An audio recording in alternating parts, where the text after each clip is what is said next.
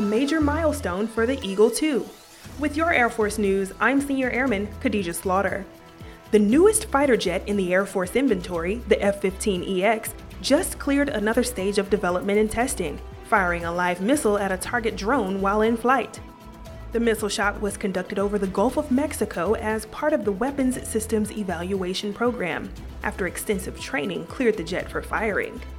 Colton Myers, F-15EX Test Project Manager, says the end-to-end verification of the aircraft's entire weapon system is a milestone that will allow more complex missile shots in the future.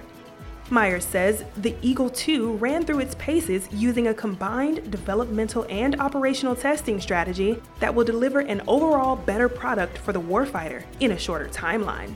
That's today's Air Force News.